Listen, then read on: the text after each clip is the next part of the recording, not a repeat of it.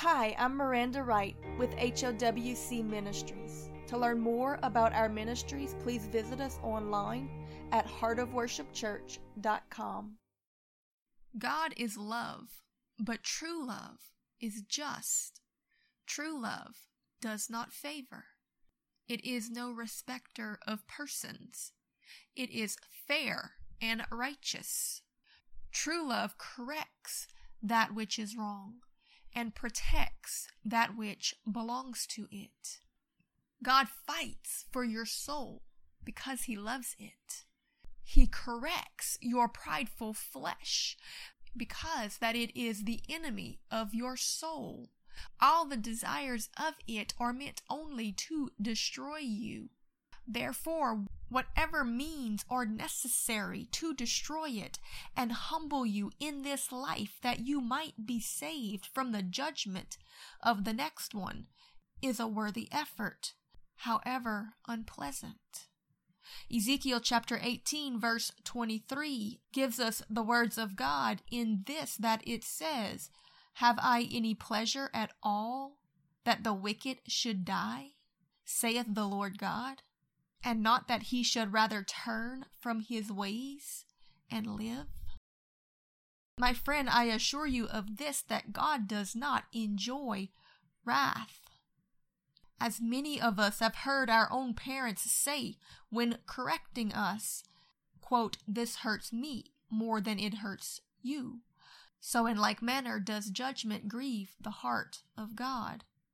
Nevertheless, it would be better to spank a child that keeps running towards a busy highway until he be humbled into obeying your words not to, than to allow him to continue to his own sure demise. In this same manner does God have to resort to wrath when the prideful refuse to heed His warnings and not only continue running full force to their demise, but also take others with them. In this we see many times that God has had to bring harsh judgments upon a nation or a people. So desiring is He to save their eternal soul from the judgment of eternal torment and destruction, that He allows a temporary judgment to befall their flesh instead. You see, my friend, you are in a war, whether you realize it or not, and at the end you will be given over to the one that you served in this war, whether that be to God for eternal reward and glory, or the devil for eternal damnation and torture, for you have chosen your side. Though God does not enjoy doing so, sometimes His greatest mercy in this life is to give you a taste of that war, that you might truly see the character of those that lead it in the Spirit. Romans chapter 6 verse 16 says this, "Know ye not that to whom ye yield yourself servants to obey, then his servant you are to whom you have obeyed, whether of sin unto death, or of obedience unto righteousness."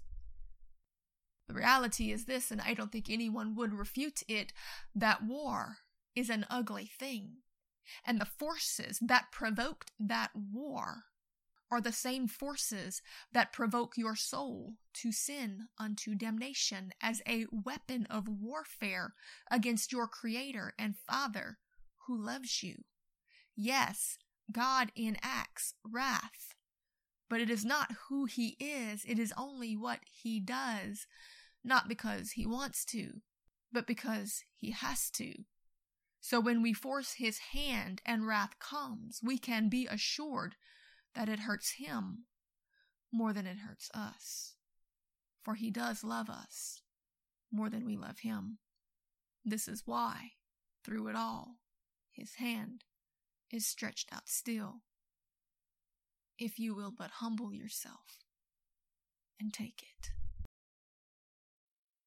In Isaiah chapter 9 verse 11, we read this account of another time in history when the reality of this spiritual war that has been happening began to manifest in the physical reality around the children of Israel, because of their constant obedience and allegiance to those evil spirits who began this war in the heavenlies.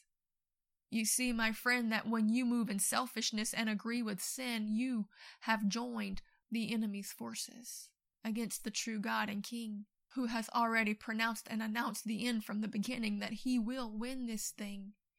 Do you believe?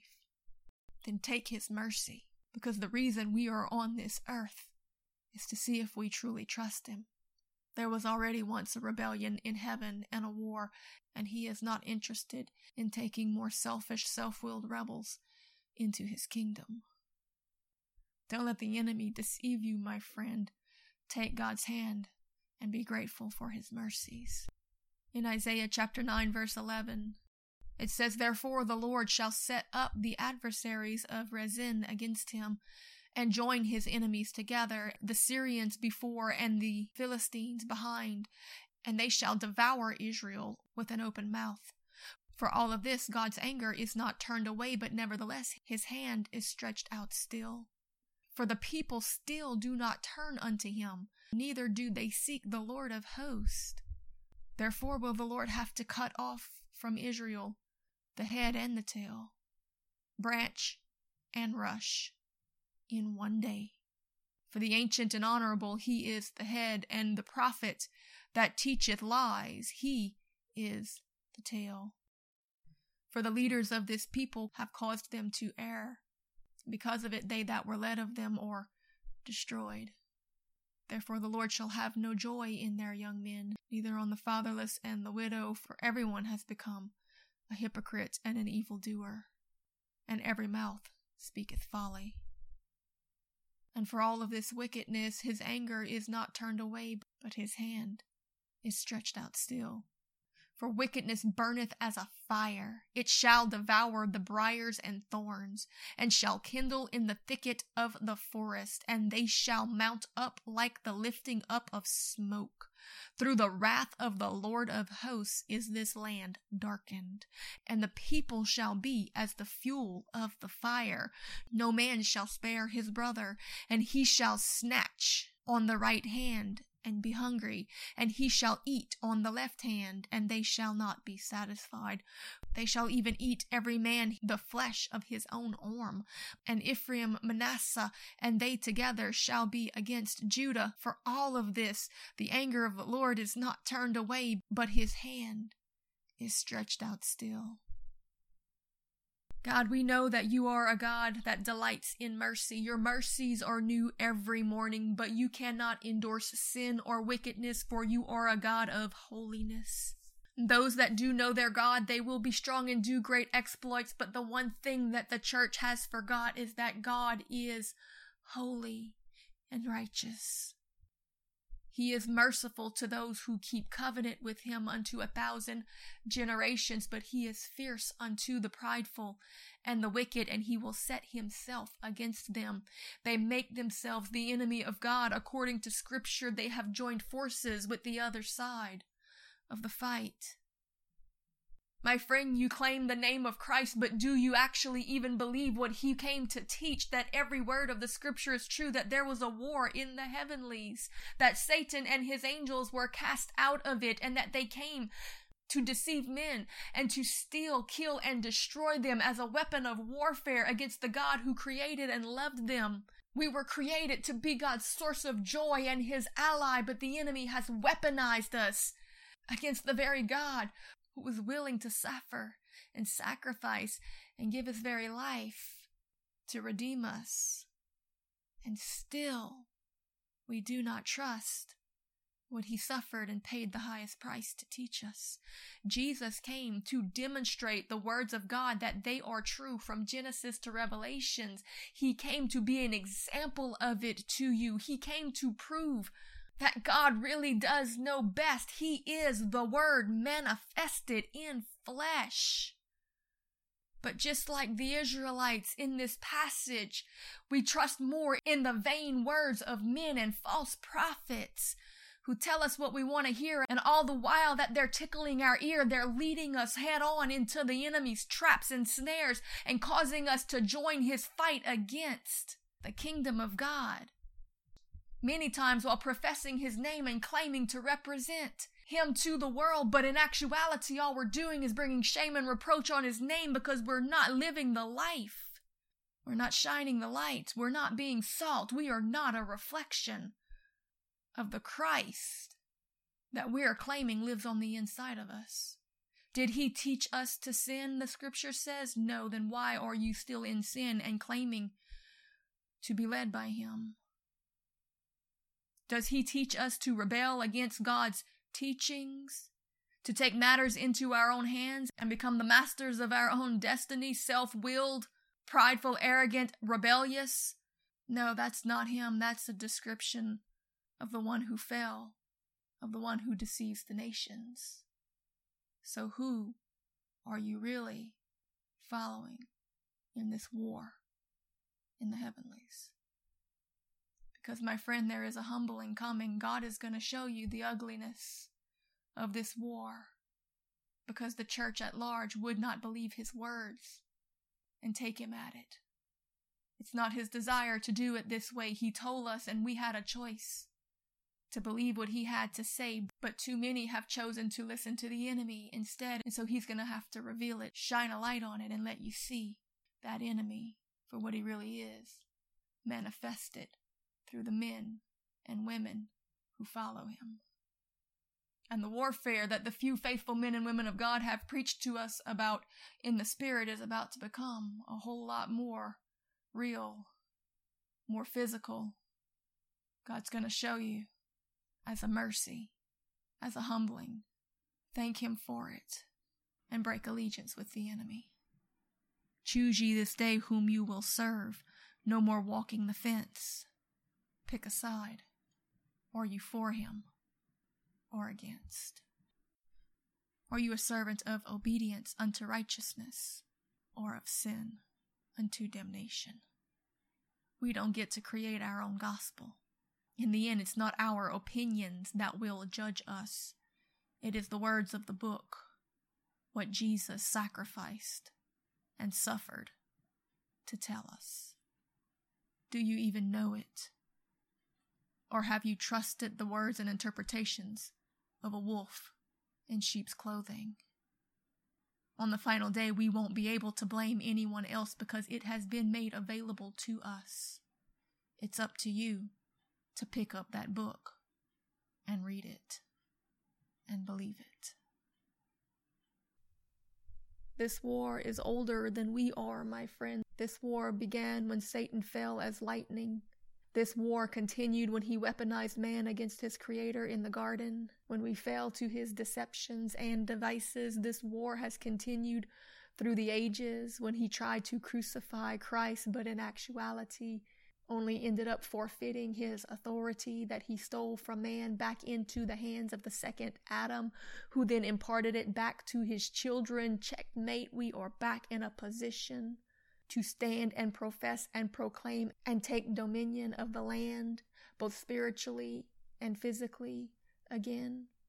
The problem is that the church doesn't really believe that we're really in this war. Therefore, do they forfeit their power and authority, their prayer and proclamation, their worship, their assembling together. They forsake these things that have such great power to dispose the enemy to the point at which they give him place because of their vacancy. And when this happens, the spiritual begins to manifest again in the physical, and you begin to see wars among men. This, of course, will continue until the end when Jesus himself steps in to finish what he started.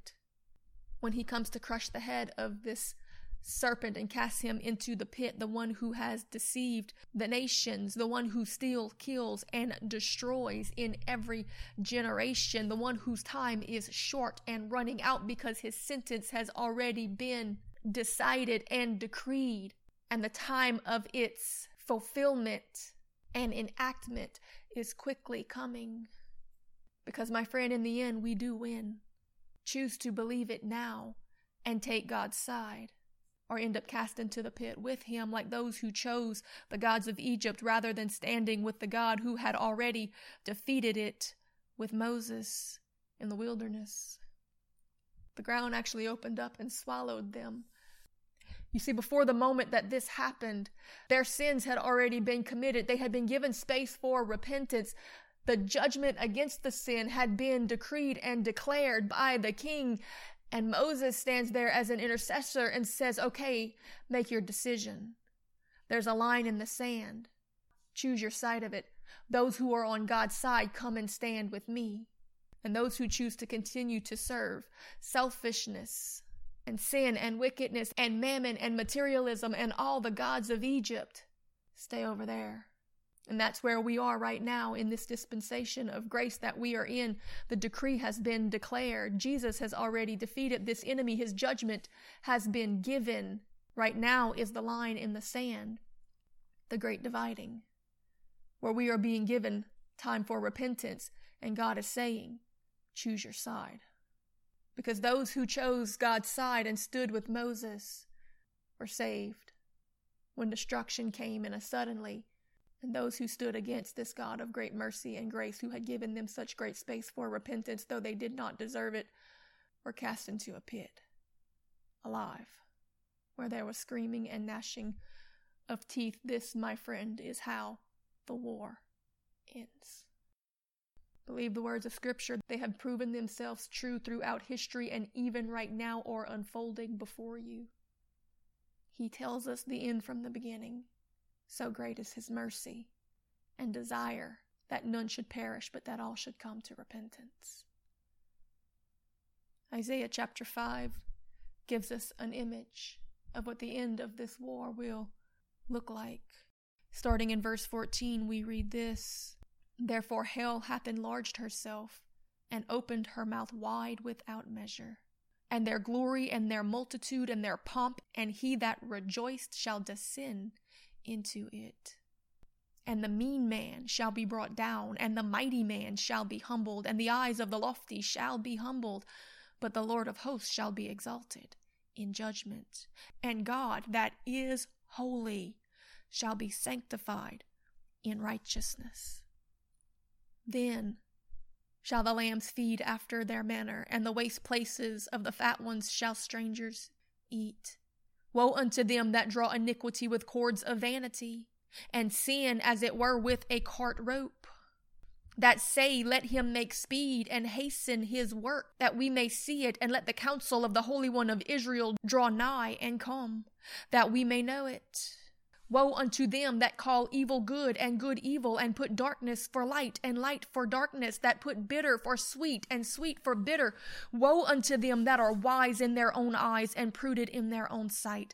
Woe unto them that are mighty to drink intoxicating things, the men of strength that mingle strong drink, which justify the wicked for reward. They say it's okay to sin because they're getting paid to do it. And in doing so, they take away the righteousness of the righteous from him. Therefore, as the fire devoureth the stubble, and the flame consumeth the chaff, so their roots shall be as rottenness, and their blossoms shall go up as the dust. Because they have cast away the law of the Lord of hosts, they threw away the truth of the scriptures of God, and even despised the true words of the Holy One of Israel. Therefore is the anger of the Lord kindled against his people, and he hath stretched forth his hand against them, and hath smitten them. And the hills themselves did tremble at this, and their carcasses were torn in the midst of the street.